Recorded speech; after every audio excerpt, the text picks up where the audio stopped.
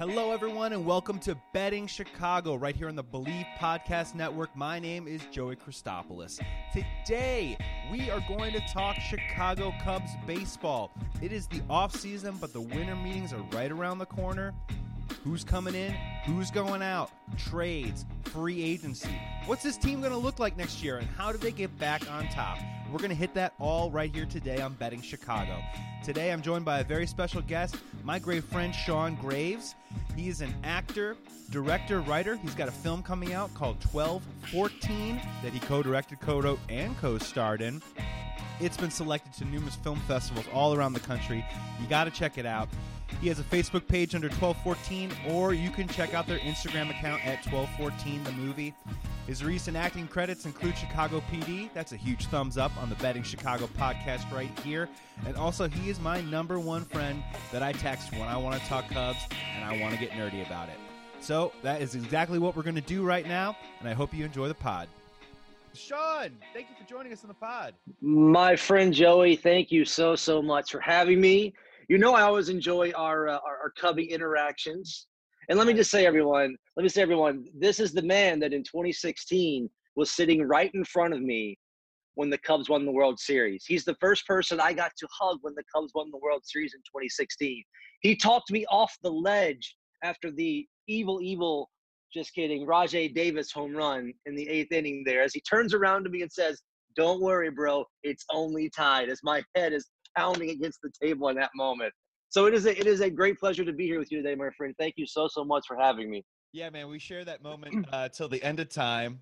The only Yes, thing we do. the only thing that we'll never figure out is how many tall boys we drank that night, because honestly, the adrenaline was pumping so hard. Oh, yeah. I might have had 15 that night, and I still was standing. I don't even know how that's like scientifically possible. Yeah, that's a night, man, where you just don't even count. It's one of those nights where the baseball gods just say, "Do what you have to do to survive the evening," right? We'll take care of your body. We'll take care of your body. We'll take care of you. Don't worry. We promise you're making it through the night. Tomorrow you're on your own. Just do your thing, though, right? What a great night, my friend. It's like one of those passes, like on the Stones of Field of Dreams. Once you cross that line, you're Absolutely 24 hours, and then when we spit you back into the world, good luck. Yeah, from then on. Good luck. Well, and now here we are. It's the 2020. The winter of 2019. The 2020 season's right around the corner. Who knew that Joe Maddon already is not our manager anymore?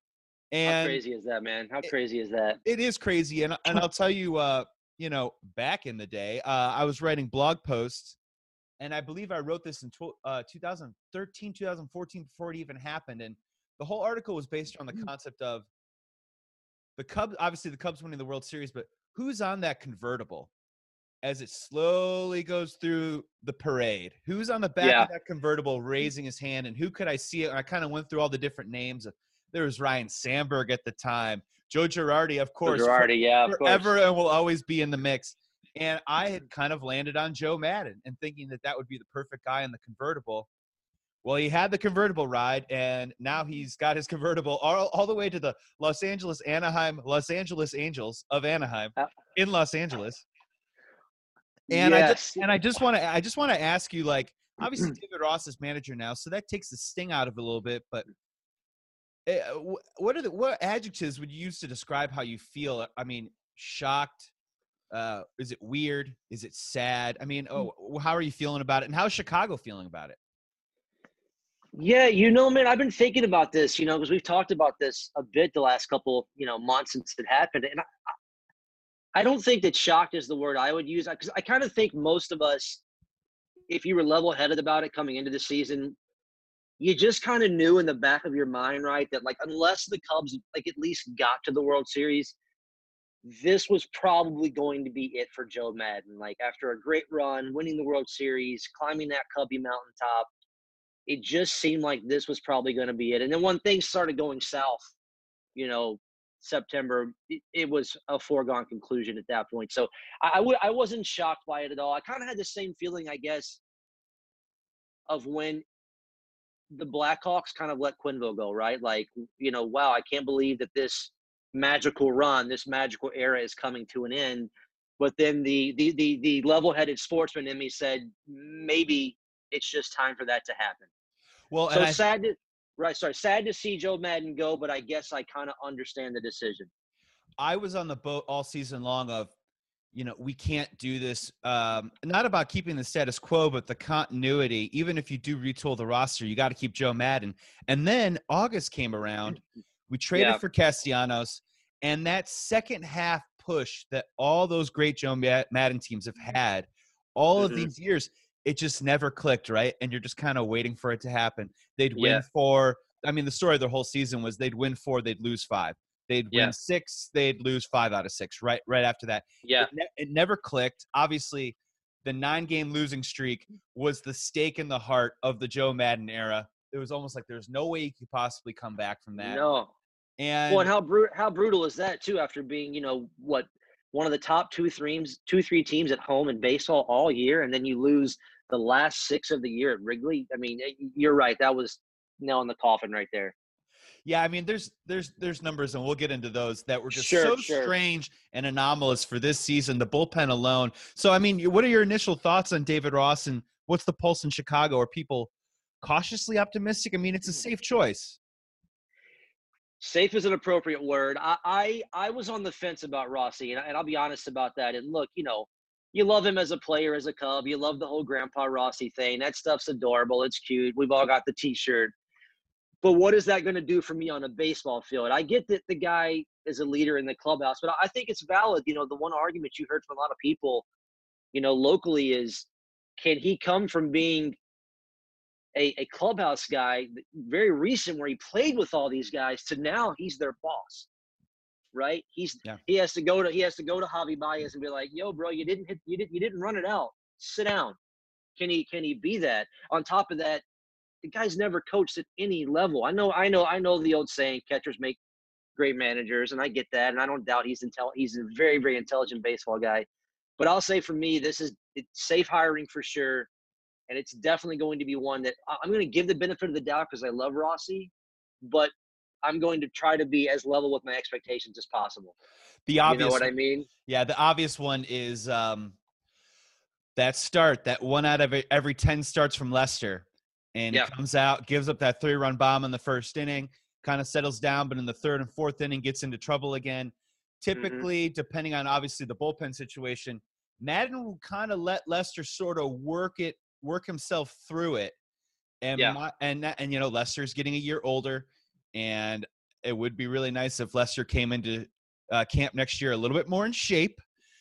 You watch those 2016 DVDs compared to him on the bump this year, and there's not just a bump on the mound; it's in his shirt. You know what I'm saying? Like, yeah. Well, you kind of wonder if a little bit of that Boston fried chicken and beer started creeping in the Cubby clubhouse, right? Yeah. I would just say, Johnny, you only got a couple prime years left. Let's enjoy it. So maybe let's get into shape. But that's going to be really the key, right? Is Ross walking to the mound in that 4th, 5th inning, pulling Lester with 70 pitches, and then it being okay. We'll get into more of Lester's stats a little bit later, but Lester only pitched into the 7th inning 5 times this year. That is not the John Lester that we've seen in years past. I don't know if it's John Lester we'll see moving forward in the future. And how do these players and these great athletes kind of connect to that mentally, and can they work together to make that happen? For sure. And for me, Lester, I kind of had the mindset all year. If Lester gets me into the 6th inning and he hasn't given up more than 4 runs, that was my Lester quality start this year, right? So you're right. How does David Ross handle that? And then I think most importantly, right, and this was always, even during the World Series winning year, the huge knock on Joe Madden is handling of the bullpen. How does a rookie first-time manager, even one that was a catcher, how does he handle a bullpen going forward, especially a bullpen that's probably going to be rebuilt quite a bit going into next season? So a lot of fresh faces, a lot of new guys out there. How does a first-time manager deal with that, and especially in close games, right?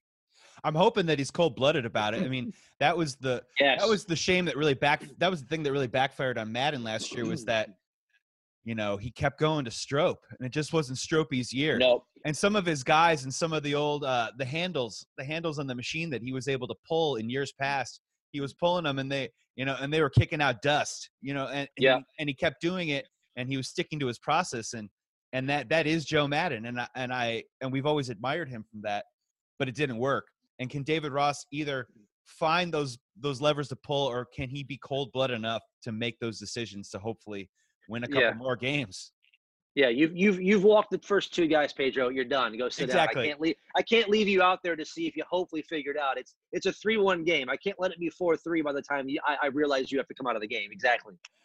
Yeah. So let's just pivot a little bit, and then we're gonna get into some players, because that's the stuff I really want to talk about today. For sure. My question for you, and I'm interested to see what you think and what Chicago thinks about this step back narrative that's going on right now on Chicago radio. I feel like it's coming also from the organization. There's a lot of different ways you can spin it, a lot of different ways you can say it, but I've been hearing the word step back to step forward a whole lot this year.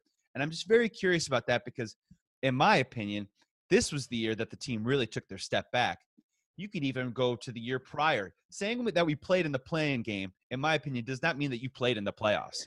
That does not count to me. So in that regard, for the last 2 years, we've been taking this step back. So what exactly do they mean by that? Do you feel like that means that we're going to, I mean, my phrase would be addition by subtraction. We're going to take away and retool to create a different dynamic to hopefully win 90 games this year? Or do you think they're really going to try and take that step back to like 80 games? Yeah, that's interesting too, right? Because I've heard that quite a bit as well. Is that the Cubs are going to not reboot, but try to retool on the fly, try to kind of sort of do what the Yankees did, and try to stay competitive, but not quite pushing all the chips in to win the World Series. Which I don't completely understand that, because we've all been hearing for the last few years that this is the Cubbies' window, right? Like, you have these core guys now. If you're not going to try and win at least one more World Series in the next year or two, then what are we doing? Yeah, and what are we doing with Rizzo, with Baez, with KB? I mean, the list goes on and on and on. I mean, these are your core players right now. That's my question is, what are we trying to step back to rebuild towards, and how long is that really going to take? Yeah, and that's the thing you keep hearing too, is that the Cubs want to go under that luxury threshold. They want to reboot all of that stuff, which I think, like, the first threshold is like 208 million. The second one is like 228 million. And I was looking up some numbers like the other day, and it said that already going into next year, the Cubs have committed into payroll, I believe, $235 million.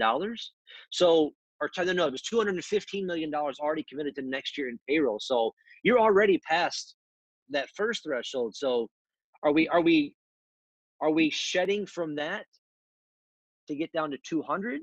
How? Some of these guys, we're shedding guys that haven't even been paid yet. Right? So, and I found an interesting article too the other day that said that theoretically, with what the Cubs are going to start bringing in after next year, with like the new network and the local TV deals, the Cubs could spend $350 million on their payroll and not cut into their net profit one penny.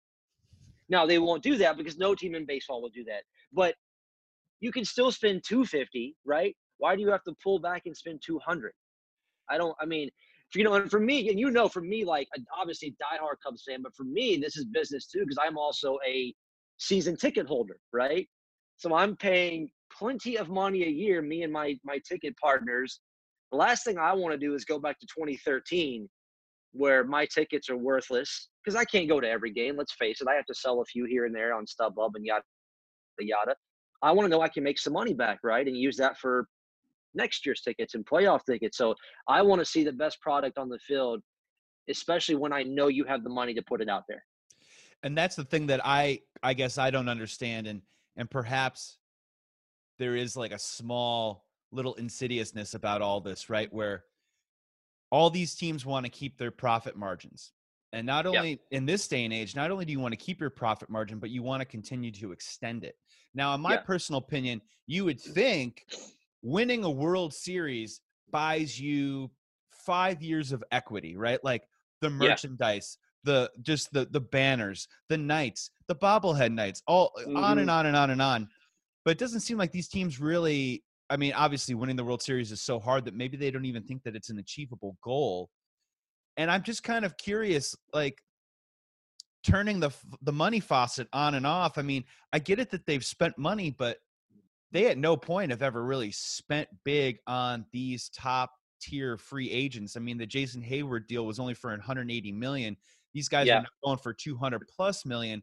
The Cubs have never done that before. No. So they want to say that they swim big with the big fish, but at the same time, you know, just because you're spending $20 million on Brandon Morrow, does that mean that you're really swimming with the big fish? I'm not sure. Maybe you're Yeah. Right. overpaying guys. Well, and let's face it too. When the Ricketts family bought the Cubs, they bought it '09 $700 million. It's now worth 3.1 billion with a B. So again, don't cry to me poor about the money thing, right?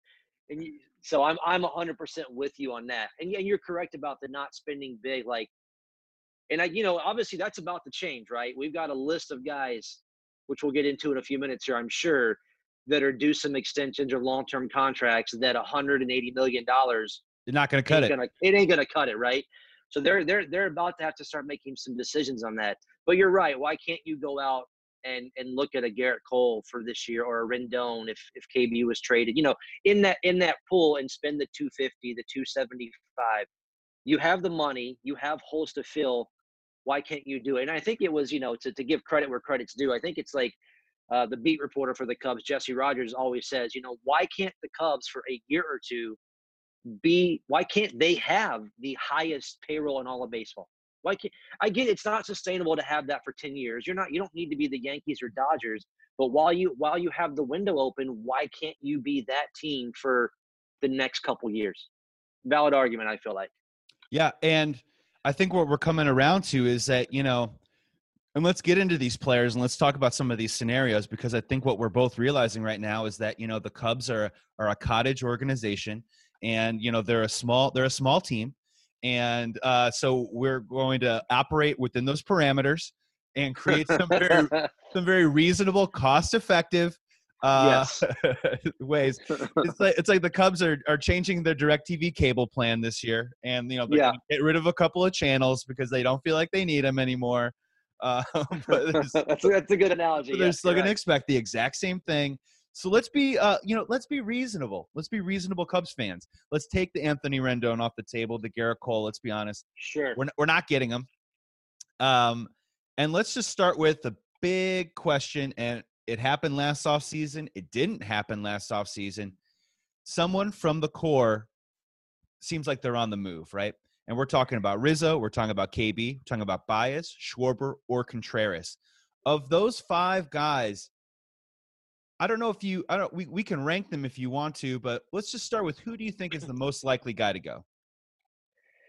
Yeah, so and I kind of did this in my head, and for me, I'll tell you the guy first off that I think we can just completely take off this list, because I just think he's kind of this generation's Mr. Cub, but also I think he, with his age and back problems, doesn't get you anything back much in return. I think Rizzo is going nowhere. He's going to get extended. He's a Cub, right? He's Cub for life. So we can kind of knock him off the list. So for me, it comes down to those other four you mentioned: Javi, KB, Willie, and Schwarber.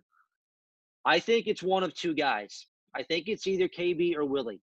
I don't know if that's right or wrong, but I really do think it's one of those two. Now for me, like I look at a guy like Schwarber and I think this is like, if you ever have a thought of trading Kyle Schwarber, it has to be right now. His value will never, ever, ever be higher than it is right now, most likely after what he did second half of last year, which he was great.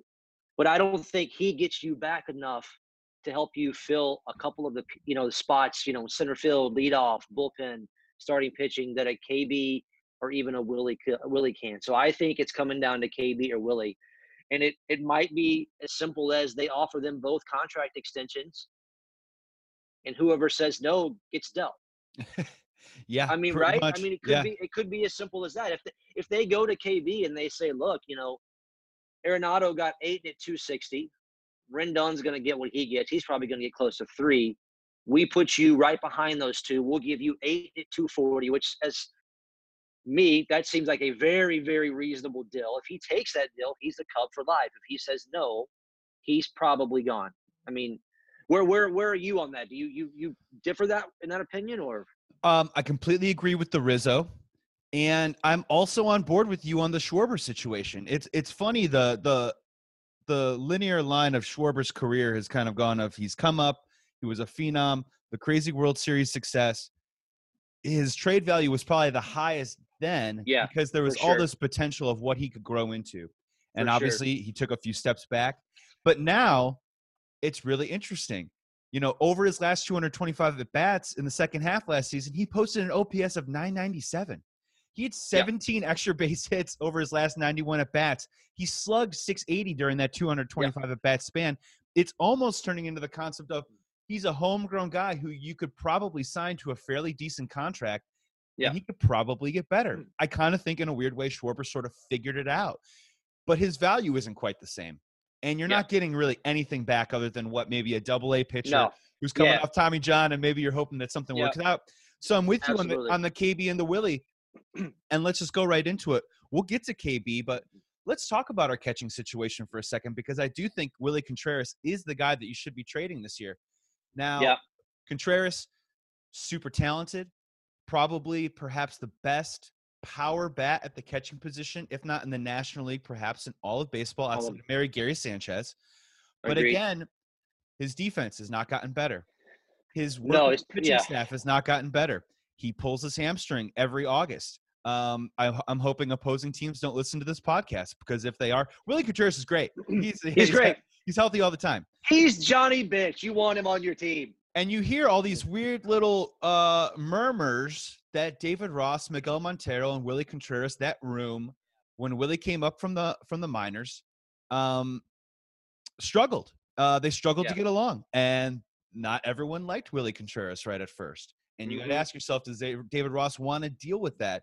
And it could be a really interesting addition by subtraction situation where if you could get something from Contreras, you could seriously just take the clock back to 2015, 2016, roll with Carantini, who knows, bring back Martin Maldonado, a guy who can't hit, but a guy who can handle a staff, a guy who David Ross looks in the mirror and kind of sees that same guy in his career, feels comfortable with. Improve your defense there and try and bring in a different piece. I mean, giving Willie Contreras a long-term contract kind of scares me, and I think he's the guy to move.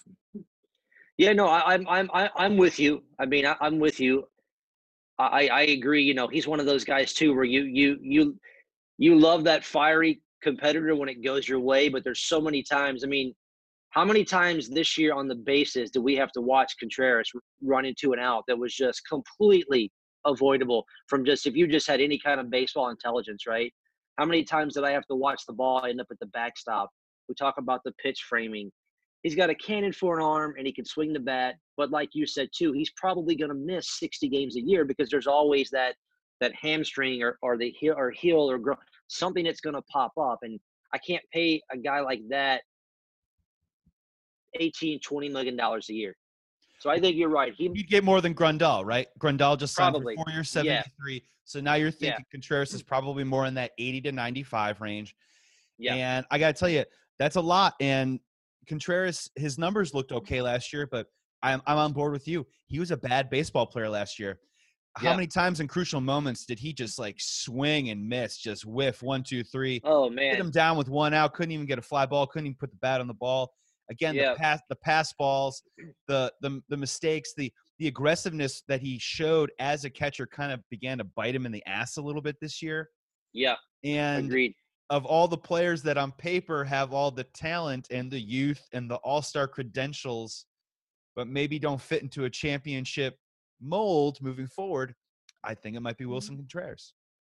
Agree with you. Well, let's look at it from this standpoint. Then let's with our GM hats on, and we're assuming it's Willie right now. Then the two things for us to consider, I guess, is A, what do we need back from a trade partner for him, and then B, who is out there? Assuming if we trade Willie, we're probably slotting Caratini in as our starting catcher going forward for next year at least. Who's out there on the market that we can bring in as a plausible backup that can catch 2-3 days a week? Obviously, it's not going to be someone that's going to hit 270, but someone that's going to give you 230, 240, can handle the staff. Keeping in mind that we have the Amaya kid as one of our top 10 prospects right now that's probably not next year, but on the 2021 radar, And so I see a couple different guys. Go ahead. Oh yeah, I see a couple Yeah. different guys. I mean, obviously, I do like Caratini a lot, and I do think with a larger sample size, I think he will be decent. Now, the one thing that I do think that he has to improve upon is in 65 at bats with runners in scoring position last season, Caratini struck out 22 of those times. So a Yeah, that's third. not going to cut it. Yeah. Yeah, it's not going to cut it. But there's the Travis d'Arnaud's out there. I do like Martin Maldonado a whole lot. I just think he handles the staff really well. He is that guy who's going to hit 220, 230. And then you've got like the Russell Wilson. The Russell Martins of the Russell world. Martin, Yeah, sure. the Wellington Castillos. I mean, guys that aren't really going to blow your hair back. So I would prefer probably to choose a guy like Maldonado, someone that I can trust defensively, and just say screw it with the offense. I mean, Yeah. obviously you're getting into that Hayward Maldonado pitcher combo at the bottom of your lineup. That's a little bit scary. Yes. But at the same time, you are improving in different areas on the field. And in terms of Contreras, I mean, personally, as a Cubs fan, and I think logically, I think trading him for prospects is kind of a dicey move. And I've said this to you before, man. Wilson Contreras for Whit Merrifield, who says no? No, you're right. You said it to me before, and KC would have to look at that, especially because their catcher's coming off a pretty serious injury as well, and he wasn't exactly having. While he's a former All-Star, he wasn't exactly having the greatest of career the last year or two as well. So that's definitely for me.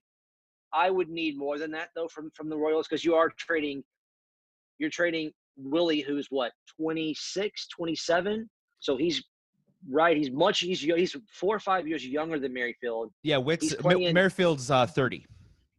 Yeah, so you've got a few years on there. So I would just need a little bit more in that trade coming back from the Royals. And again, the Cubs and the Royals have been pretty good trade. That's one team they've matched up with a couple of times over the years. So if they wanted to make that deal work, I don't have any doubt they could. But I would need a little bit more back. If I'm going to give you my all-star catcher for a 30, 31-year-old second baseman, I'm going to need, just even as good as Whitfield's been, I'm going to need a little bit more back in that deal. But I'm with you on that. That solves leadoff hitter. That gives you second baseman. It lets Horner go back down, assuming you keep him to keep kind of maturing, if you will, in the minor leagues. Merrifield could even go out to the outfield. It's a little flexibility there as well.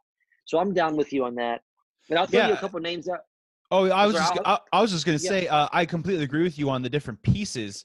And I mean, maybe to make the deal work, maybe you trade one of your smaller pieces for one of their larger minor league pieces, trade it back and forth. But I mean, I just like Whit Merrifield for the next 3-4 years. And that's how I'm thinking about it as a Cubs fake GM right now, is how do I get another title in those next 3 or 4 years?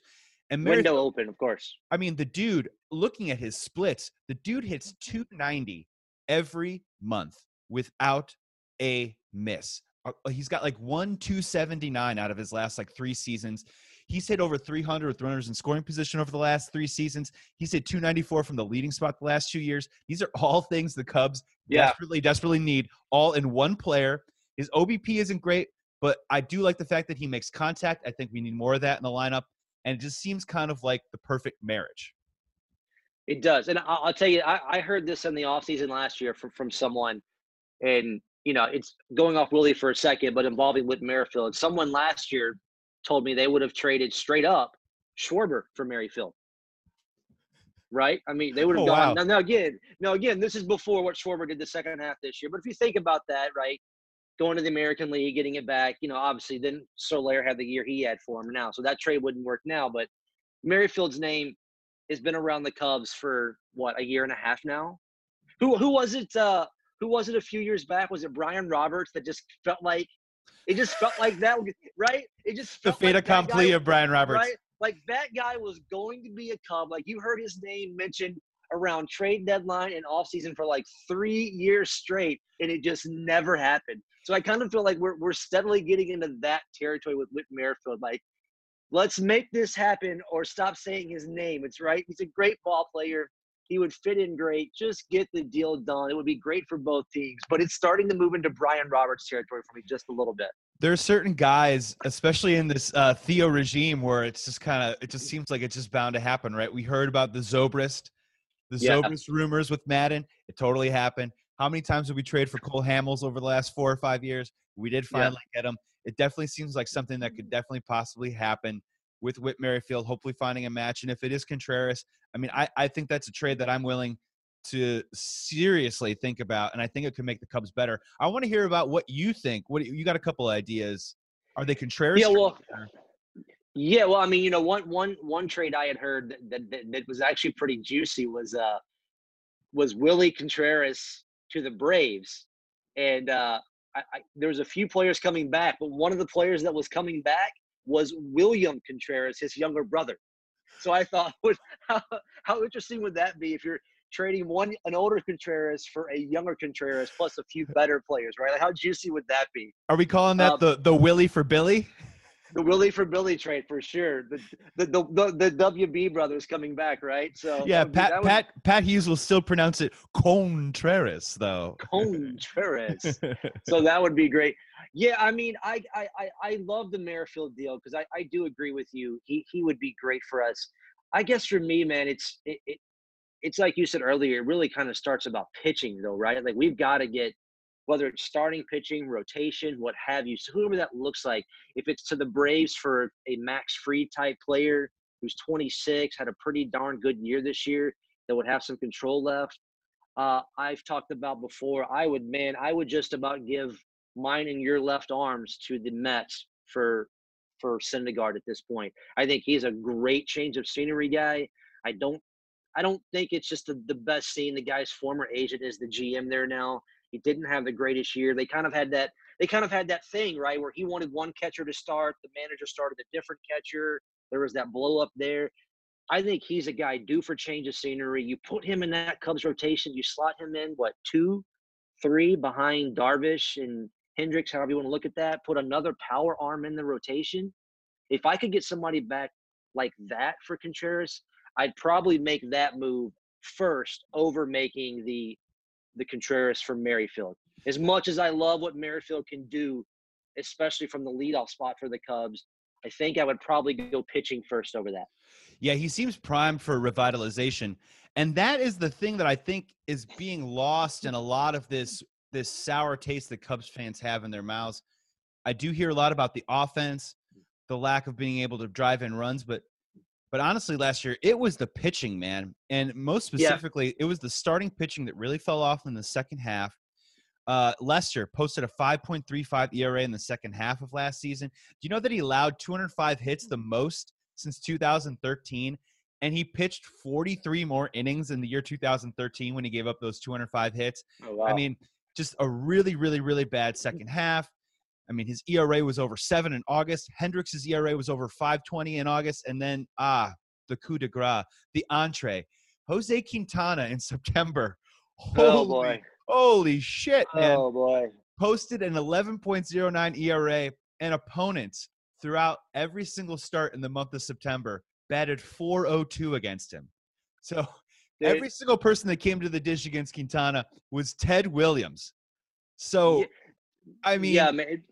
If you open up the Cubbies dictionary and look up the word roller coaster, it's Quintana's picture. That's what you're going to see, right? And that defines his entire Cubs career. That kid will look like Sandy Koufax for 6 or 7 starts, and then he looks like me for the next 8 starts. To interject very quickly, his ERA in August that year was 2.02. His ERA in September was 11.09. You put those two together, and that's around the 5 that he is at the end of the season. And then Hendricks, Hendricks too. Like, I mean, at home he's Greg Maddux. He gets on the visiting park mound. Again, it's me out there. I mean, the guy, he was like the definition of the Cubs' home road struggles was Hendricks. He mirrored it to a T, right? His splits were really bad. Yeah, so I wholly agree with you that as much as we all just wanted to strangle the Cubs' offense last year, it absolutely was the pitching. Because we all talked about going into this season that on paper, the Cubs starting rotation will be and has to be the strength of the team. And it just wasn't. We knew the bullpen was going to be tough. The offense, you're coming off a down year in 18, so you're just not quite sure. We're under our 38th hitting coach, so you're hoping something different happens there, but you're not quite sure. So the starting pitching has to be the strength, and it just wasn't. So I'm with you. I do want to go back real quick. I did have a couple names that I want to throw at you for if we trade Contreras and we need someone to step in as like a backup for Vic. A couple names I threw down. And one guy that I just have watched over the couple of years. Now, granted, he's had some concussion issues lately, but I think he's okay. I think he's going to play. He's just been a Cub killer. Tell me you're not going to. Oh my God, my nemesis. Francisco Cervelli. Come on. I mean, that. I hate him so much that I think if it came on the team, it would work. He's my AJ. Yeah, right? He's my Anthony Mason. He's our Jimmy Edmonds, right? Like, how much did we all hate that guy?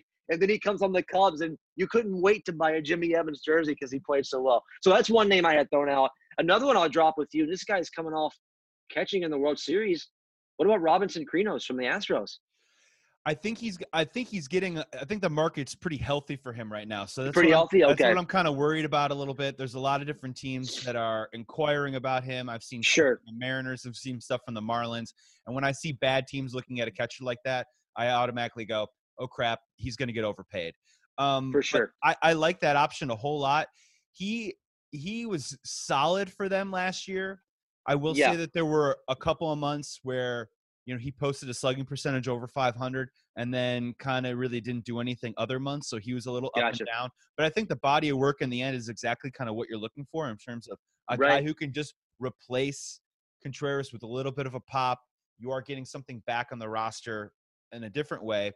So I definitely think Robinson could definitely be an option for sure. I'm worried that he's going to get overpaid though, or the years, like he'll get that 3-year deal from someone random. 3 for 30 or something like that. 3 for 30, sure. For sure. I hear you on that one. But I would be way on board with that for sure if that was a situation that could happen. Any other replacements for Willie? The one last guy I kind of had written down here was Jason Castro. He's a name I've kind of seen over the years that, straight back up. We're not going to depend on him to come out there and play 5 days. I think that's the thing is if we're going to give up Willie, we do have to accept the fact, especially from an offensive standpoint, that position is probably going to take a drop. Like I like what Caratini did in his sample size this year, but I don't know that he's going to be a 20 to 25, 70 to 80 RBI guy that Willie did pretty much that this year, even missing the games he missed with his injury, right?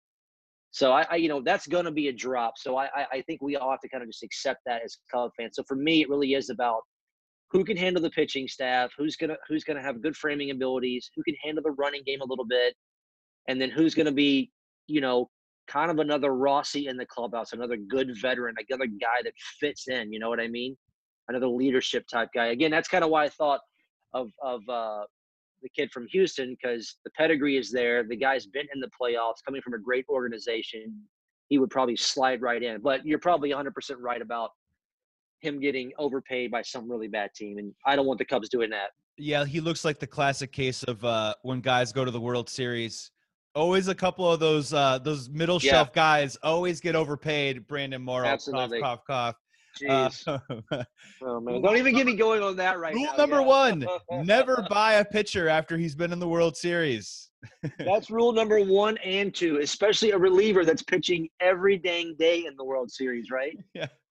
Oh, God, I really liked him. I saw him in 1, 2, 3, 4 games, 5, 6, 7. Yeah. Oh yeah. Let's give him $20 million. So I want to ask you a question about the rotation, right? We're talking about all these different doors that we could enter. And obviously, so door number 1 would be trading a core piece for a guy like Syndergaard, right? Yeah. And I think we both could agree that's a very, very, very appealing option. Door number 2 is trading for probably some guy maybe a little bit younger, that Max Fried, the 24, 25, 26-year-old, trying to find a match there. And then there's door number 3. And let's just hypothetically play around with door number 3 a little bit. And door number 3 is basically the concept of, do you go out and you wait for the market to dry up on a couple of these pitchers and sign some guys to a 1-year deal, sort of patch it together, or do you say what you want to do, which is they want to say they want to get younger? Why don't we just let Tyler Chatwood and Albert Alzolay have their shot? Shots, yeah. So I guess my question is, what are we saying? We're taking the step back. Why aren't we just trying to see what we already have on our roster? I mean, the thing with Chatwood is I'm not a huge Chatwood fan. He pitched okay last season, but if we are going to take this step back, why aren't we letting Chatwood try and get, his value back? Why aren't we trying to get our money's worth? God forbid, Right. we trade him in the midseason, or perhaps maybe he's a guy who can be a fourth starter next year. That part I don't really understand, and I want to hear your take on Alzolay as well. I'm curious to see what you think about him. I don't know if I would say the word impressed, but I wouldn't say I was disappointed either. Yeah, he had that great kind of first start, right? And you're like, oh boy, what do we? And then he kind of fell off a little bit, right? So yeah, sorry, I cut you off there. Continue. No, I mean, I want to give it to you right here. I mean, yeah, first start, he was pumping strikes, looked okay, but it looked like also he was having that Kyle Farnsworth syndrome of the second time around the lineup, that third, fourth, fifth inning, the stuff didn't look as sharp. And then next thing you know, he was kind of pulled from the game. And I'm kind of curious, do you think he's going to be a starter, or do you think he's going to be more of a bullpen piece if healthy? So you took me kind of right to my answer there. I wonder if, and especially remember too, he's a guy that's had some arm injuries, right, over the last couple of years, right? So he might just not physically be back to that starting pitching strength yet. So why not maybe this year, at least for 2020, knowing that you're going to have to go into a year kind of rebuilding your bullpen, why not try him out in the bullpen? Why not take him into spring training and say, yeah, we know you have starting pitching ability, and maybe we'll stretch you out in spring training, but we're going to bring you in out of the bullpen. We're going to see what you look like throwing in the 7th, 8th, 9th inning. We're going to check your velocity. We want to see your secondary pitches. Maybe you find out that this guy is much better built and suited, where you don't have to worry about the second and third time through the rotation. He can just go out there for 3-4 hitters and just dominate. And now all of a sudden your bullpen looks like an Alzolay, a Rowan Wick, a baseball god, please let it be true, a healthy Craig Kimbrell coming back, right? Maybe we have something there, right? Yeah, so those are 3 power arms. Yeah, and this and that gets me into something I mentioned to you before we were talking. Like, I kind of looked this up, talking about velocity in the Cubs starting rotation and in the Cubs bullpen. The Cubs are 28th in baseball in velocity this year. They average like 92.6 miles an hour on their fastball. That just isn't going to cut it in today's game. You got to meet power with power. You look at the Astros, you look at the Nationals. I know that, not every team is going to have the luxury of having that kind of ability to have 2, 3 power pitching arms, but that's kind of what wins in today's game. So the Cubs have got to find a way to get some velocity into their rotation and into their bullpen. So maybe a guy like Alzolay going down there, maybe a guy like Chatwood, like you said, getting that chance. Chatwood was second on the team as far as velocity goes this year. And we saw it, man. How many times did Madden go to him in like rough spots? First, second, nobody out. Bases loaded, nobody out. And he either got out of it or limited the damage because the guy was pumping 98, 99 with a nasty slider out of the bullpen, right? And there was moments, I would say there's a half dozen moments last year where Chatwood came in from out of the bullpen and was completely unhittable. Like, yep, filthy. No one was touching him. Yep. And we have to find a way to maximize that, i.e. either maximizing it to the part where we can bring his value up to probably trade him, or bring his value up enough where we actually get something out of that money and see more on the field from him. I just don't see a scenario why he should not be our 5th starter this year. I mean, I understand, and we're going to get into what to do with Quintana and stuff in just a second. But, if you were able to, let's just say, move on from a Quintana in a trade somehow this season, because his money is only $11.5 million. He still threw 174 innings last year. That is a commodity that people could use in the major leagues. He could still possibly be traded. Why wouldn't you bring a guy like Chatwood into the rotation and just see what happens? I mean, if he walks the world again, then you know. Right? Yeah. Well, yeah, and this is his walk here too. So, like you said, let's build that value up. Let's make a decision. Let's build the value up. Now, I'll ask you this, though, and like you said, we'll get into Quintana in a moment here. Again, GM hats on. Let's assume we've traded Quintana. So we know our top 3, Darvish, Lester, or Hendricks, or those are the 3 that we have. We know for sure. Yes. Right? If we're saying that we don't want to take a step back and we still want to try to compete for the division this year, are we comfortable as our 4-5 being basically a rookie in Alzolay and Chatwood? I don't think I would be comfortable with that. Would you? I would give one of those 2, right? One of those 2 would get a shot from me, probably whoever had the better spring training, and then I would have to go outside the organization to bring in a couple arms, yeah? Yeah, and the one guy I'm kind of looking at in that scenario, and it's sort of a get me through for the year, is I got to be honest, I kind of like the value of Rick Porcello right now, a guy who had Rick, a terrible, terrible, terrible season last year. His all the stats are out there. His fly ball rate is up. His fastball is down to only 91 miles an hour last year. He gave up 31 home runs. His whip was the highest that it's been in multiple seasons, had lower strikeout rate, walk rate. But the guy is still an innings eater. He's still a gamer. You can get him on a one-year deal. You can get him on a one-year very cheap deal. And it could be that type of bounce back season where, I mean, we're not that far removed from Rick Porcello winning 17 games for the Boston Red Sox. they won the Cy Young, right? Yep. Yeah. And he won, Yeah. and he won his Cy Young too as well. And I just think, and if you looked at his numbers too as well, he was just absolutely awful in the first and second inning. So obviously, if he can get off to a little bit of better start, get a little bit of a better game plan coming out of the bullpen, bringing it into the game, I mean, that could be a very cost-effective move for a guy who could be solid but not spectacular. Yeah, and also he's got, change of scenery type guy written all over him as well. Getting out of that, getting out of that fishbowl that is Boston and getting it, changing leagues, American League to National, all of that stuff written all over him. And so what would you think? Is he kind of like equating it to almost like a qualifying offer type guy where it's like 1 year, 18 million? Yeah, Less than that, a little more than that? I was going to say depends on how I'm thinking that the market dries up for him. I think he's one of those guys that's probably going to be still sitting on the market around January, February. And if that is the case, then yeah, I would go to him with a 1 year, anywhere between 12 to 18. You can incentivize it. You can do whatever you want. I think he's a guy that knows at some point he is going to have to rehab his market a little bit. Yeah. And what better place to do it than in Chicago with Theo, on a team that, hey, if he pitches well and the team is a success, guess what? He probably gets that 2 or 3 year deal for sure. 40 to 60 million to round out the rest of his career. And it won't be with the Cubs, but for this 1 year, Sure. it wouldn't be too Yeah. bad. So I wouldn't be upset about that. I mean, the Bumgarners out there, that's just not going to be the Cubs style this year. People are going to overpay for Zach Wheeler. And that is a power arm that you were talking about, but it looks like that plenty of people are going to be kind of in on him. If I was a Cubs fake GM, I don't know if I would really invest dollars on Zach Wheeler. So I definitely think if it isn't through trade, I definitely kind of like keeping it in-house just a little bit and just seeing what we have.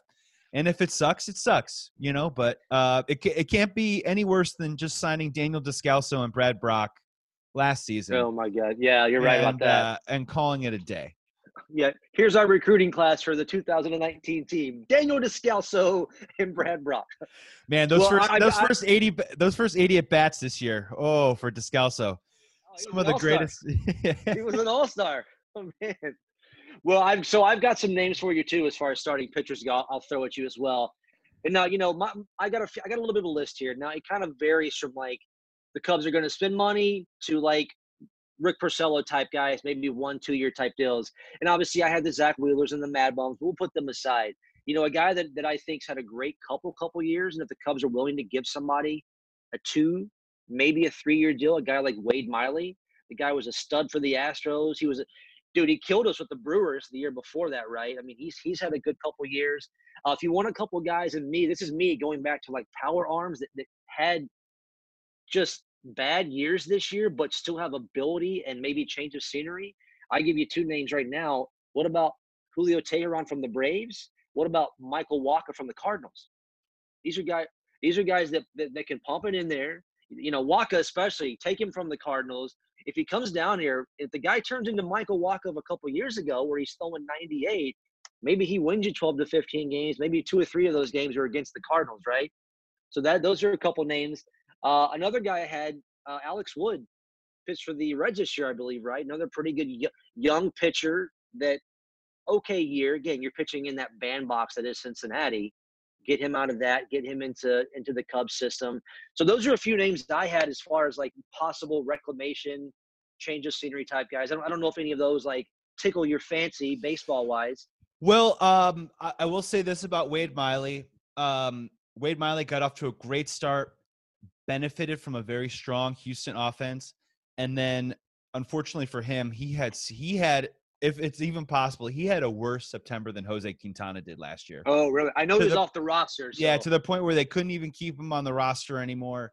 And I wouldn't be upset if they did sign him. The only thing I would probably say about Wade Miley is, get ready for every once in a while him lasting an inning and a third and giving up 7 runs, because there's just certain days where he doesn't have it. So kind of Johnny Lester, right? Kind of Yeah, Johnny Lester. yeah. Julio Teheran, I kind of like that a lot. Michael Wacha, I did not even think about that, and I find He's that a good one one. actually very, very, very intriguing. Right? Alex Wood, just to put a bow on that, is I guess Alex Wood was hurt a little bit. Yeah, was on a bad team, kind of a bad situation. But again, wouldn't be upset there. The Michael Wacha thing is actually very, very sort of intriguing to me. That's a power arm, man. And, I think he suffered a bit this year. I think his control wasn't very good. The home run ball probably got him a bit. But I think Michael Wacha's probably in that spot for the Cardinals where he was probably searching at that point of like, where do I fit in? They've got so many, and it drives me nuts as a Cubs fan how they do it, but they've got so many, like, it's like every week they've got a new 22-year-old coming up and throws 102 miles an hour that's just mowing a Cub hitter down, right? So I'm like, we need that. So I think Wacha, maybe was a little lost in St. Louis, lost in that rotation, some injuries in there. I think he'd be a great change of scenery guy. I think he would get up for every time he pitched against the Cardinals, which I'm all for that. You know what I mean? So that's a name that really stuck out to me from the power standpoint that I think, and I don't think he would cost you a ton of money either, right? I don't think he's going to be a guy that gets 4 at 70 or anything like that. No, I would think it'd probably be a 2-year deal with some sort of vested option based on either incentives or team option or something along those lines. That is very intriguing. I honestly didn't even really think of that. I like that a whole lot. I do like maybe a little bit more of a power arm situation from the right-handed side, because you do already have Darvish, but you are countering with Hendricks and Lester. Yeah, you're right. We do need to kind of pump up the stuff a little bit. Yeah. If you're running Lester, Quintana, and Hendricks 3 days in a row, as a hitter, I don't know how those 3 guys make you uncomfortable in a 3-game series at the plate. Yeah. They can trick you. They can use precision and you know what I mean, like control and location. But other than that, I don't think you're really scaring anybody. Yeah, anything over the plate is getting lit up from those guys. Yeah. Whereas, Darvish can come over the plate and still get you out. And I think isn't that kind of what we're talking about here? Like what the Cubs are missing, a pitcher that can pitch in the strike zone and still get guys out, as opposed to the Cubs having too many guys that if they come in the strike zone, it's on to Waylon. Yeah. Right. And I feel like that's kind of. Meanwhile, the Cardinals have Carlos Martinez in their rotation for years and years, and when they don't need him anymore, they just make him their closer, and it kind of works out. Here's 101. Here's 101 out of the bullpen now. We'll replace him with the other kid that goes 102 in the rotation. Oh, man, we're not jealous. We're not jealous. We're not. No, we're not being at jealous. All. We're not being jealous at all. Not at all. So here's what we're going to do. We're going to leave the starting rotation on one more topic, and then I want to talk about third base and right field, and then we're going to wrap it up. So my final one, and I've been pitching this for a really long time, and I got to get it into the podcast right now. It's time to move on from Jose Quintana, and I think it's time to make room for Michael Wacha. And I would recommend Jose Quintana to the New York Mets for Edwin Diaz. Yeah, you've pitched that to me, a few times now. And look, I'm not opposed to that. And I, at this point, would trade Jose Quintana for the local high school pitcher because I'm just so tired of living on that roller coaster with him. So I think that makes sense. Diaz would be a great arm out of the bullpen. I know he had his troubles this year with the Mets too. He lost that job for a bit, right, as their closer. I think it was. Yeah, they definitely had to pull him. I mean, his numbers are just not pretty this year. But the good news is his strikeout totals were still over 15 per 9. His fastball was still pumping. The control was a little off. He gave up a couple more hits, but it just sort of seemed like he had a bit of a bad luck streak. Sure. I mean, look, I like I said, like I've been kind of preaching the whole podcast. I am all for getting more power and velocity into the bullpen and rotation, and Diaz would definitely bring that. And he's also a guy that if Kimbrel goes down again or Kimbrel's not living up to expectations, he's another guy on your staff that has closing experience that could step in and probably take over that role if need be. So I mean, I'm all for having guys like that in your bullpen, guys with velocity and guys that have closing experience. And if I get that, and all I have to give up is Jose Quintana, I'm 100% in. So we've talked about the catching position, possibly some moves coming in the offseason, might be a new look with a new manager who was a former catcher.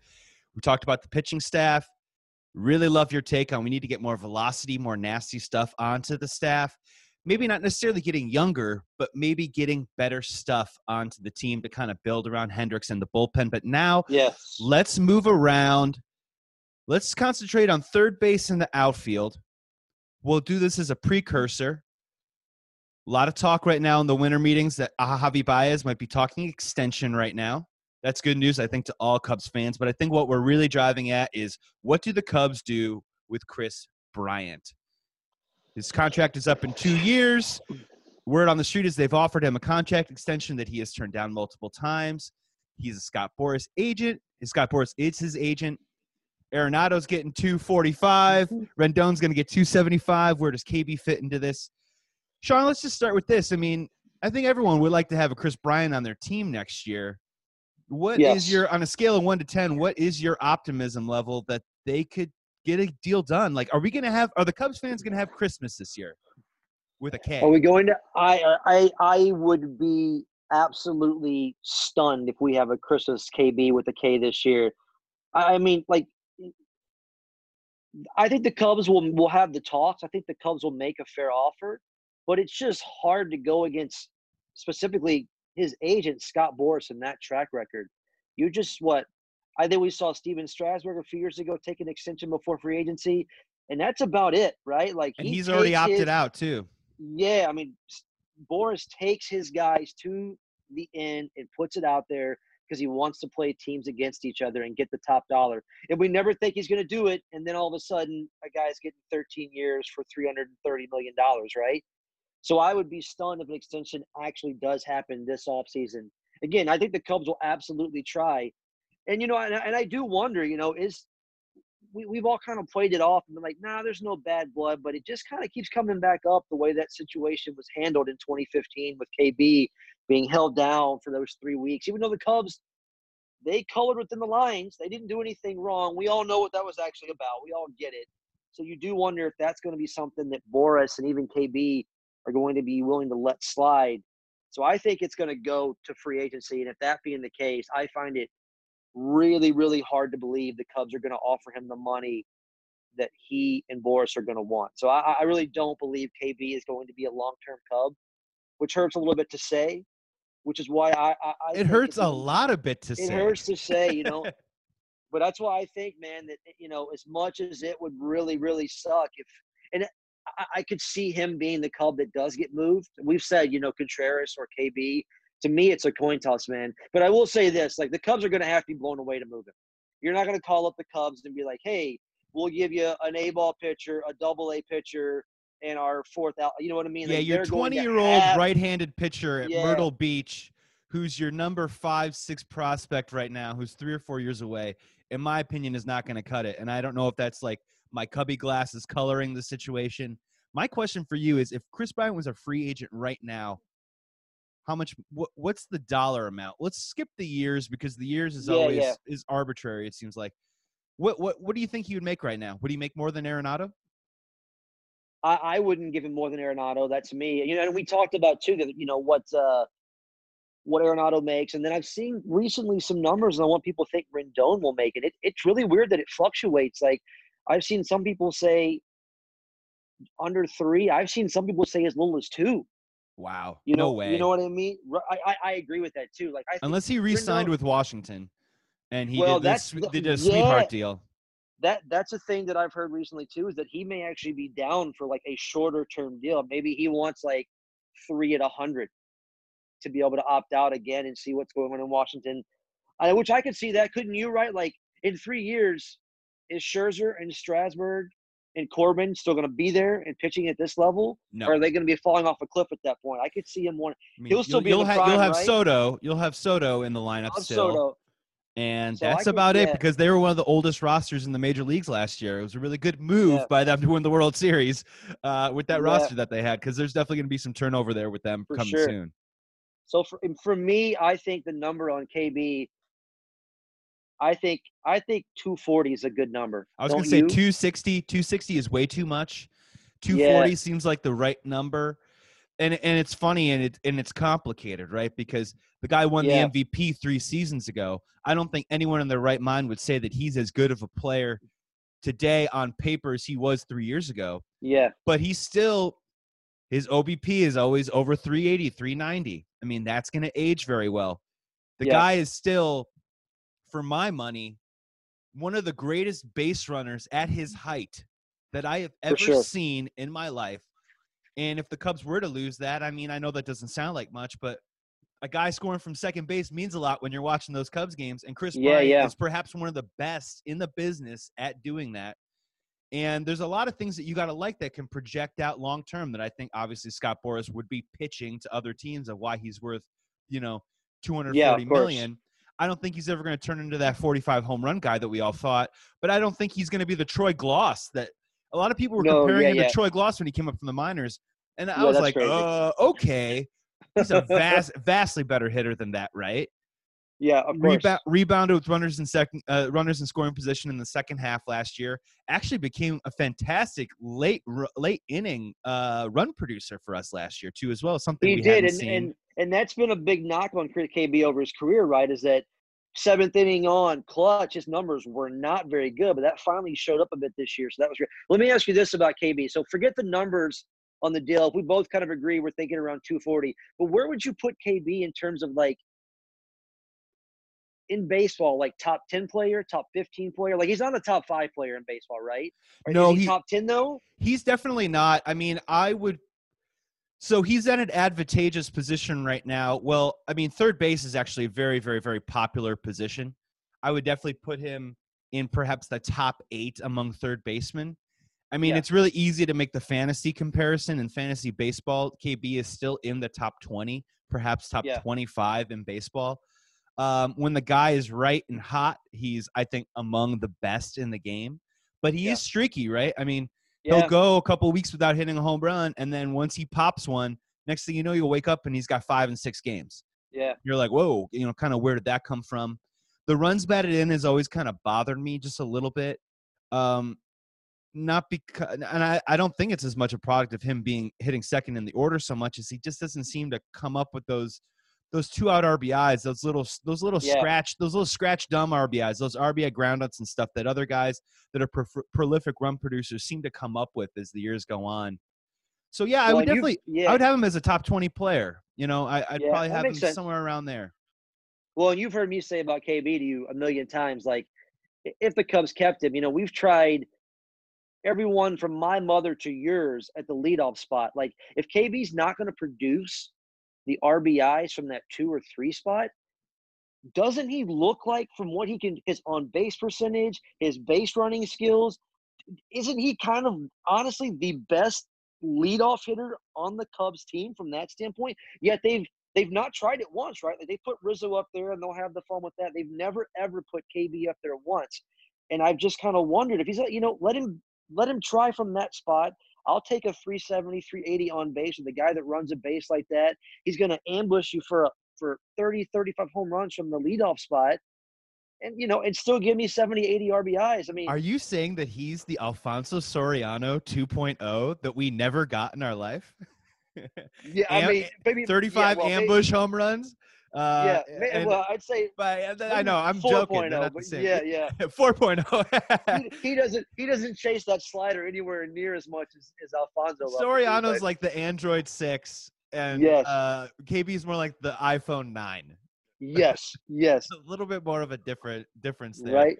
I mean, the thing with KB is, and I sort of resisted it for a couple years as a Cubs fan when he first came up, but I really do think it is time for us to seriously consider transitioning him to the outfield full time. Yeah, And if you do that, all of a sudden, I think as a right fielder, I think he perhaps has more value than he probably does as a third baseman. Not that he's a bad third baseman, but let's be honest, like all these weird little nagging injuries from these shoulders to this bulky knee. I mean, all this stuff can't be playing third base can't be helping that, right? It just can't. No. So him out in right field definitely kind of makes sense. I would be okay with, let's say you do go to opening day and KB still is on the roster. Him playing third base still makes sense to me. You do have to go out and probably find another outfielder. Yeah. And yeah, I know it's weird. With my heart, I really hope they don't trade him. I can't imagine a scenario beyond what you said, like a KB for a Syndergaard, a KB for another, marquee player that would actually help me sleep good at night. Even, you know what I mean? Yeah, of course. Even even if you traded him to Toronto for a Bo Bichette. So you know what I mean? Like, even then I will have a hard time wrapping my head around it because, again, back to our conversation that we had at the beginning of the pod, if you're trading for younger players, that means you're moving your window down the road, right? Trading KB is like the White Sox trading Chris Sale. And you could say what you want about Moncada working out and Kopech, who eventually will work out. But guess what? By trading Chris Sale, you kick the can down the road at least 3 years, right? Because these guys got to develop and become the players that they are. And does that align with the players that you already have on your roster, like a Rizzo, like a Baez, like a Lester, like a Hendricks? Trading KB for a Moncada-type player signals to me that you have no interest in winning in 3 or 4 years, and you're just going to try and roll the dice in 3 or 4 years and see if you can turn the engine back on again. And as a Cubs fan, that terrifies me. Well, that is a reboot, not a retool, right? Like, if they're going to pull that Yankees type Russell, I'll tell you though, man, if there's a team they're going to trade him to, and you've heard a bunch of teams out there that, I've heard the Dodgers, all these teams that might need whatever, the Mets. The team to me, and it would suck to trade him within the same league, but the team to me, man, is the Braves. How much like young, like major league talent from pitching standpoint to position players do they have, right? That they could potentially trade and still be. I mean, they're in their championship window right now, these next year or two. They need a third baseman. And they could still trade the pieces that you had already mentioned. They could trade an Austin Riley and a Max Fried and probably somebody else for a guy like KB. And that's, to me, if KB is going to go, the number one thing you have to be getting back, for me anyways, is a stud starting pitcher that is major league ready right now that you're controlling. If that's not in the package, I'm not even considering trading KB. You mean we don't need more young hitters, young controllable hitting? I don't need any more of that nonsense in my life. I need stud starting pitchers that are major league ready. So the Braves for me would be probably a really, really big team to watch out for if that trade happened. And again, like we said, man, it's going to take if KB gets traded, I would be stunned if me and you aren't talking again later going, wow, man, they got a lot for him. If we're underwhelmed, I'm going to be stunned by that. I'm going to be stunned that Theo and Jed would do any kind of trade that would even remotely be considered underwhelmed. No matter what happens, if KB does get traded, I need to go to the Guitar Center and I need to get one of those waterproof covers for my microphone because my tears will be just your tears, your KB tears. I don't think anyone's ever been electrocuted on a podcast before, but I don't want to make it first for everything. Exactly, first for everything. So let's wrap it up with this. We're going to keep it kind of short because a lot of it sort of is what it is. But let's just talk about the outfield very briefly. Sure. Technically, right now there is a spot open in right field / center field. I think at this point right now, my first blush is Jason Hayward is a center fielder based on his production and based on his level of defense. If you're going to go and fill in any gaps, you're probably looking at right field. I mean, let's just start there. I mean, Castellanos, we really enjoyed him. Yeah. Obviously, I think you would like to have him back, but at a certain price. What would you say your threshold is? Is it over 80? No, thank you. Is it over 100? No, thank you. What's your threshold on bringing Casty back? Yeah, no, I think that, and I ultimately think the Cubs won't get him because I think again, a Boris guy, right? I think Boris is going to find him that 4 to 5 year deal. The market is fertile, right? Mm-hmm. Like, I think, we keep hearing our friends on the South Side, him being a possible mention there. My kind of threshold for that is maybe okay, I'll give you your 20 mil, but I'm thinking 3 at 60, maybe with a vesting option for 4, but that's kind of about my limit, right? Like he kind of ties you up, especially if you're kind of on the cheap here this next year or two.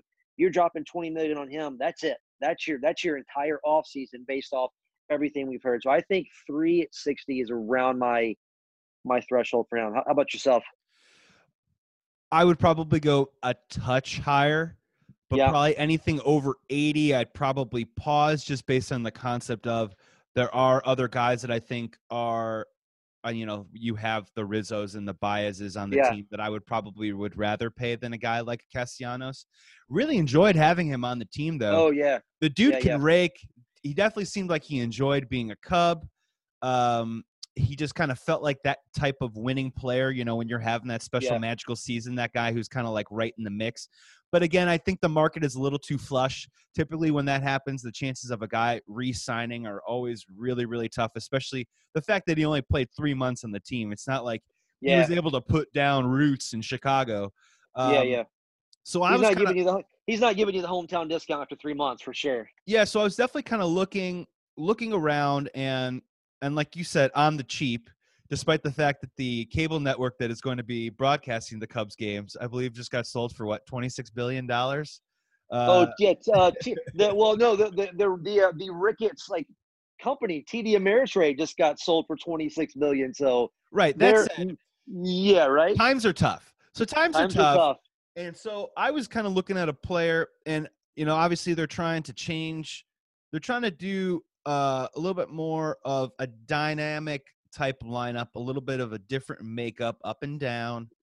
I still like the chances of Zobrist possibly coming back to play very, Sure, very, very, very, very part time. The one guy I sure. kind of was looking at was a guy like Corey Dickerson. Corey Dickerson's a guy who's been hurt kind of on and off, but if you check out Yeah, his numbers, he's basically a 295 hitter. If you look a little bit deeper into his splits as well, hitting first or second in the lineup the past 3 seasons, he's hit at least 285, some seasons over 300. Again, a little bit similar to the Whit Merrifield conversation that we were having earlier, where Corey Dickerson doesn't get on base a lot, but he makes contact. And yeah. he's just a line drive hitter. And to me, he seems like a guy that can hit a curveball, which is something that certain players on the Cubs have trouble doing from time to time. And I think That's that very true. he'd be an interesting mix. And in theory, if they went into next season with a rotation of a Jason Hayward, a Kyle Schwarber, a Corey Dickerson, an Ian Happ, and an Albert Almora, I wouldn't be ultimately. I wouldn't be crushed. I wouldn't be Yeah, underwhelmed or upset. I actually think that could be something that would be interesting. I do think Corey Dickerson's underrated, and I think it's a guy that you can get on the mega cheap. yeah. You've been a big fan of his for a while. You brought the name up a little bit. Yeah, he had a decent year because he went what to the He ended up on the Phillies, straight to and the Phillies, right? yeah, Yeah, and then he finished the year. He finished the year on the IL. I'm trying to think. It was like a wrist or a hand or something along those lines. yeah. But wherever the guy goes, the guy hits. Which is Typically, good. they put him at the top of the lineup. Not a ton of pop. We were talking maybe 10 or 15 home runs tops, but he's giving you all those things that we don't have, all those things that Yes. we were lacking last season. And we say it season and season and season every single year. I think it's time that we experiment with the concept of having a leadoff man. It And might not hurt us to try that. just once. I mean, just Yes. once in the last 3 or 4 years. Yes. We keep trying to figure out what ails us. Our offense is broken. Our offense is inconsistent. We hit for too much power. We don't hit with runners in scoring position. We don't use the whole field. Blah, blah, blah, on and on and on. And I was listening to this really interesting podcast the other day, and it was from the general manager, Daryl Morey of the Houston Rockets. And all he said is that what he admires, he used to work in baseball, is what he admires about certain general managers is they go out, once they get players, they tell the players that they get to just do the things that they're good at and to completely scrap the stuff that you're not good at. And my thing is, have we been asking players like Kyle Schwarber to hit leadoff and to hit opposite field? And you know what I mean? Do all these different things that he might not necessarily be awesome at because of a deficiency on the roster. If we could fill that deficiency with someone who's actually good at the things that we want them to do, maybe everyone can kind of be themselves just a little bit more, and maybe we can get a little bit more bang out of our buck. I mean that seems like a reasonable, valid thing, right? You know, go on the field and play to your strengths, and if you do that, you're gonna achieve the things we hope as an organization and a fan base we want. I'll give you a few names for me from the outfield, things that I've kind of read and heard and sound good. You put anything into the kid out of Japan, the what's his name, Shogo, the center Oh, fielder, I don't asking know, 3 years, buddy. right? Center field, leadoff hitter. I'm with you. I'm very 32 years old, coming off a foot injury, making a move. I'm very, very skeptical on I that one, mean, but I that's a mean, buddy, if we paired him with a Rendon or a Cole, and we did the whole like we're going yes, for it next year, and he was the Tadahito Iguchi on the 2005 White Sox, if it yes. was that kind of situation, I'd be all for it. I do have Fukudomi fatigue. I'm still Oh, yes. traumatized a little bit from that whole situation. From that 48 million flushed down the drain, I hear you for sure on that Yeah, one. I read that. I didn't know how to feel about it. I applaud Theo for thinking outside of the box, For sure. as they tend to do from time to time. But I don't Push. know. What are the other ones you heard? Well, another one. So I heard something recently that I read. I think it was out of Denver. A Rockies reporter was saying the Rockies and Cubs have had talks, and Contreras, the Rockies want a catcher, so Contreras was kind of in the talks there. But the, Charlie the Blackmon? reporters, yeah, right. But the reporters said they kind of came away from that meeting with more of the impression that the Cubs would much rather trade Schwarber, Happ, and Almora first before they get into the Contrerases and the KB. So that's something to keep an eye. I mean, I have no idea. You might get a bag of balls or Almora. I mean, Happ's probably got a little upside, and Schwarber, of course. And then two other names. I Hap mean, could get you like a left-handed reliever. reliever, yeah, right. Honestly, And that's then probably it. a guy that I would love to have. I don't, he's a little long on the tooth, but man, I think he'd fit on this team perfect. But I think it would. I just don't think it's going to happen. Will be Brett Gardner of the Yankees. Like he's a free agent, be a great name. And here's one for you. His splits Would in you? the leadoff position are pretty solid too as well. Like he Yeah, never dipped under 265, but he's got some years where yeah. he hit in the 270s, 280s from the top of the lineup. He'd be, and he's a name you've heard mentioned in the past with the Cubs too. And then I got a name for you. Speaking of Yankees, and this one would just be a complete, minor league invite, complete flyer. Going back to Theo and Jed's Red Sox days, would you take a flyer on a Jacoby Ellsbury and just see what if on a minor league invite? That's what it would be, right? Why I mean, he's not? like he's 36 now. I don't think the guy's played a game since the 2017, He hasn't played in the last 2 years. Yeah. I right? mean, it does sound like a cargo redux situation to me. Sure, but if you're But I'm trying to not be on gonna. the cheap, I'm right? not gonna laugh at it. I mean, if the guy can be your fifth outfielder, and you do trade a guy like Ian Happ or something like that, I'm on Yeah, board with that. If you're trusting him to give you, 25 to 30 at bats per week, you're in trouble. Yeah, for sure. yeah, And then just holy like moly! But two other quick names I wrote down. One just because I think it would be fun as a fan to watch him because he's an idiot is Yasiel Puig, which never happened. And the other name I wrote is from the Angels is Cole Calhoun. Cole Calhoun is basically Kyle Schwarber.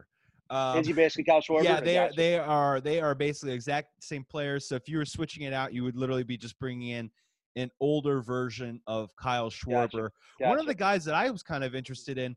What if we revisited the David Peralta talks? I don't remember who was on the table at the time. Outfielder on the Diamondbacks, hit 30 home runs last year. This previous year was kind of injured, kind of banged up. Left-handed stick, pretty solid defensively, so you could actually put him out there and not be upset about it. Yeah. The question would be kind of where the Diamondbacks heading and what could you possibly give up for him. Sure. I heard Albert Almora is literally turning the corner in his career. I think he's on the cusp of He is. greatness. He is. He Wink, is wink. future All-Star for sure. But yeah, I'm kind of curious to see. And I guess what we're kind of driving at is it feels like one of these moves is going to turn into a domino that Yeah. just kind of, the rest of it all begins to kind of unfurl and perhaps pretty quickly. Like I could see a scenario where one of these big trades goes down and within 72 hours, they make 2 or 3 different little signings. And next thing you know, you got almost like a whole, a 10% new Yeah. part of the team. And I think if you look at it, objectively, the outfield was the weakest part of the Cubs as a whole last year, as far as position players go by far. So let's say this real quick. Let's say right now that we know of, leave Zobrist out because he's unknown. The outfield core right now, J-Hay, Schwarber, Happ, Almora. And blank. Am I missing? No, blank. that's it. It'll be somebody. So let's say out of those four. Or you put KB in there as a rotational piece, whatever you want to do. KB, but let's say those four guys. How many of those four guys do you think are gone from next year's Cubs team? I'll maybe throw out there one, but honestly, I think it could be zero, just based on the concept of I don't know what you get for those guys. Almora, I think, is basically untradeable. Ian Happ, I think you get some pushback on trading him because his value isn't the way that they probably see his value, aka they probably won't budge because they either want to rehab what they think that he's worth, or they're already crestfallen that his value is fallen so far. Trading Schwarber now is interesting. I'm just sort of kind of curious what they think that his market will be to get back from him. And I don't know. I'm kind of on the Schwarber train. I think his best years are still ahead of him personally. Yeah. I really thought he figured it out in the second half, as we mentioned before. And do we think defensively though? I mean, if you have an outfield of Schwarber in left, J-Hay, let's say J-Hay's in center, and fill in the blank in right. I mean, I swear every time John Lester stepped on the mound, Kyle Schwarber dropped the ball. Like I thought he was going to go out there and throw punch the guy eventually, just the frustration, right? So that's my only fear with that. Does his offensive side outweigh what he will do defensively going forward, based on Hayward being less of a defender in center field, and then if we move KB out to right field or fill in the blank, you know what I mean? Does it? Well, and that I think they'll probably have to pick their poison, right? I don't think you could. Yeah. I don't think you could do a complete overhaul, and typically what you decide on is you either fortify your up the middle game, which I think was lacking at times last season because Baez eventually got hurt. We never really knew what was going on at second base, and Contreras kind of took a step back defensively as a catcher. So let's say you do move the Contreras and you do beef up with a defensive guy behind the plate. You make some moves at second base. You kind of fortify that up the middle. Maybe fixing the outfield isn't as pressing all of a sudden. I think you're going to have to kind of pick one way or the other. Of course. Man, I think that's going to do it. We're going to cut it right here. That was an awesome. We just did an awesome off-season deep dive, and here's the good news. I think we're going to come back, and I think we're going to talk a little bit more about guys that are on the roster, and probably, maybe, hopefully, or not hopefully, some guys that are going to be added to the roster in the next couple of weeks. Sean, thank you so much for joining me, man. Do me a favor and please plug your film very quickly. Let us know how we can find it on social media for the good people that are listening. Yeah, man. Well, first off, let me just say thank you so much for having me. And I had a blast doing this, and I definitely look forward to our future podcast, Talking Some Cubbies Baseball. My pleasure. Joey is the best, everyone. Keep listening to this awesome podcast. Yeah, man, my film is 1214. You can check it out on Facebook. We have 1214 the page, or you can find it on Instagram as well at 1214 movie. And it's just out there in a bunch of festivals, still waiting to hear back on a few more, trying to write some more, and we're going from there, man. So I appreciate you letting me talk about it for a moment. That's great, brother. I'm proud of you, man. Thanks, buddy. I appreciate it. Thank you for coming on. We're going to get back to some more Cubs stuff. I think Sean's going to be my Cubs consigliere throughout the winter. Either the shoulder to cry on or the hand to high five. One of the two. I got you, buddy. I got you, buddy. I'm here for you. Cool. That's going to do it for Betting Chicago on the Believe Podcast Network. Thank you so much for tuning in and checking us out. My name is Joey Christopoulos. You can follow us on Instagram at Believe Podcast Network. And this was Betting Chicago. Thanks to you so much for joining us. So we'll talk to you soon. Bye-bye. Thank you for listening to Believe. You can show support to your host by subscribing to the show and giving us a 5-star rating on your preferred platform. Check us out at Believe.com and search for BLEAV on YouTube.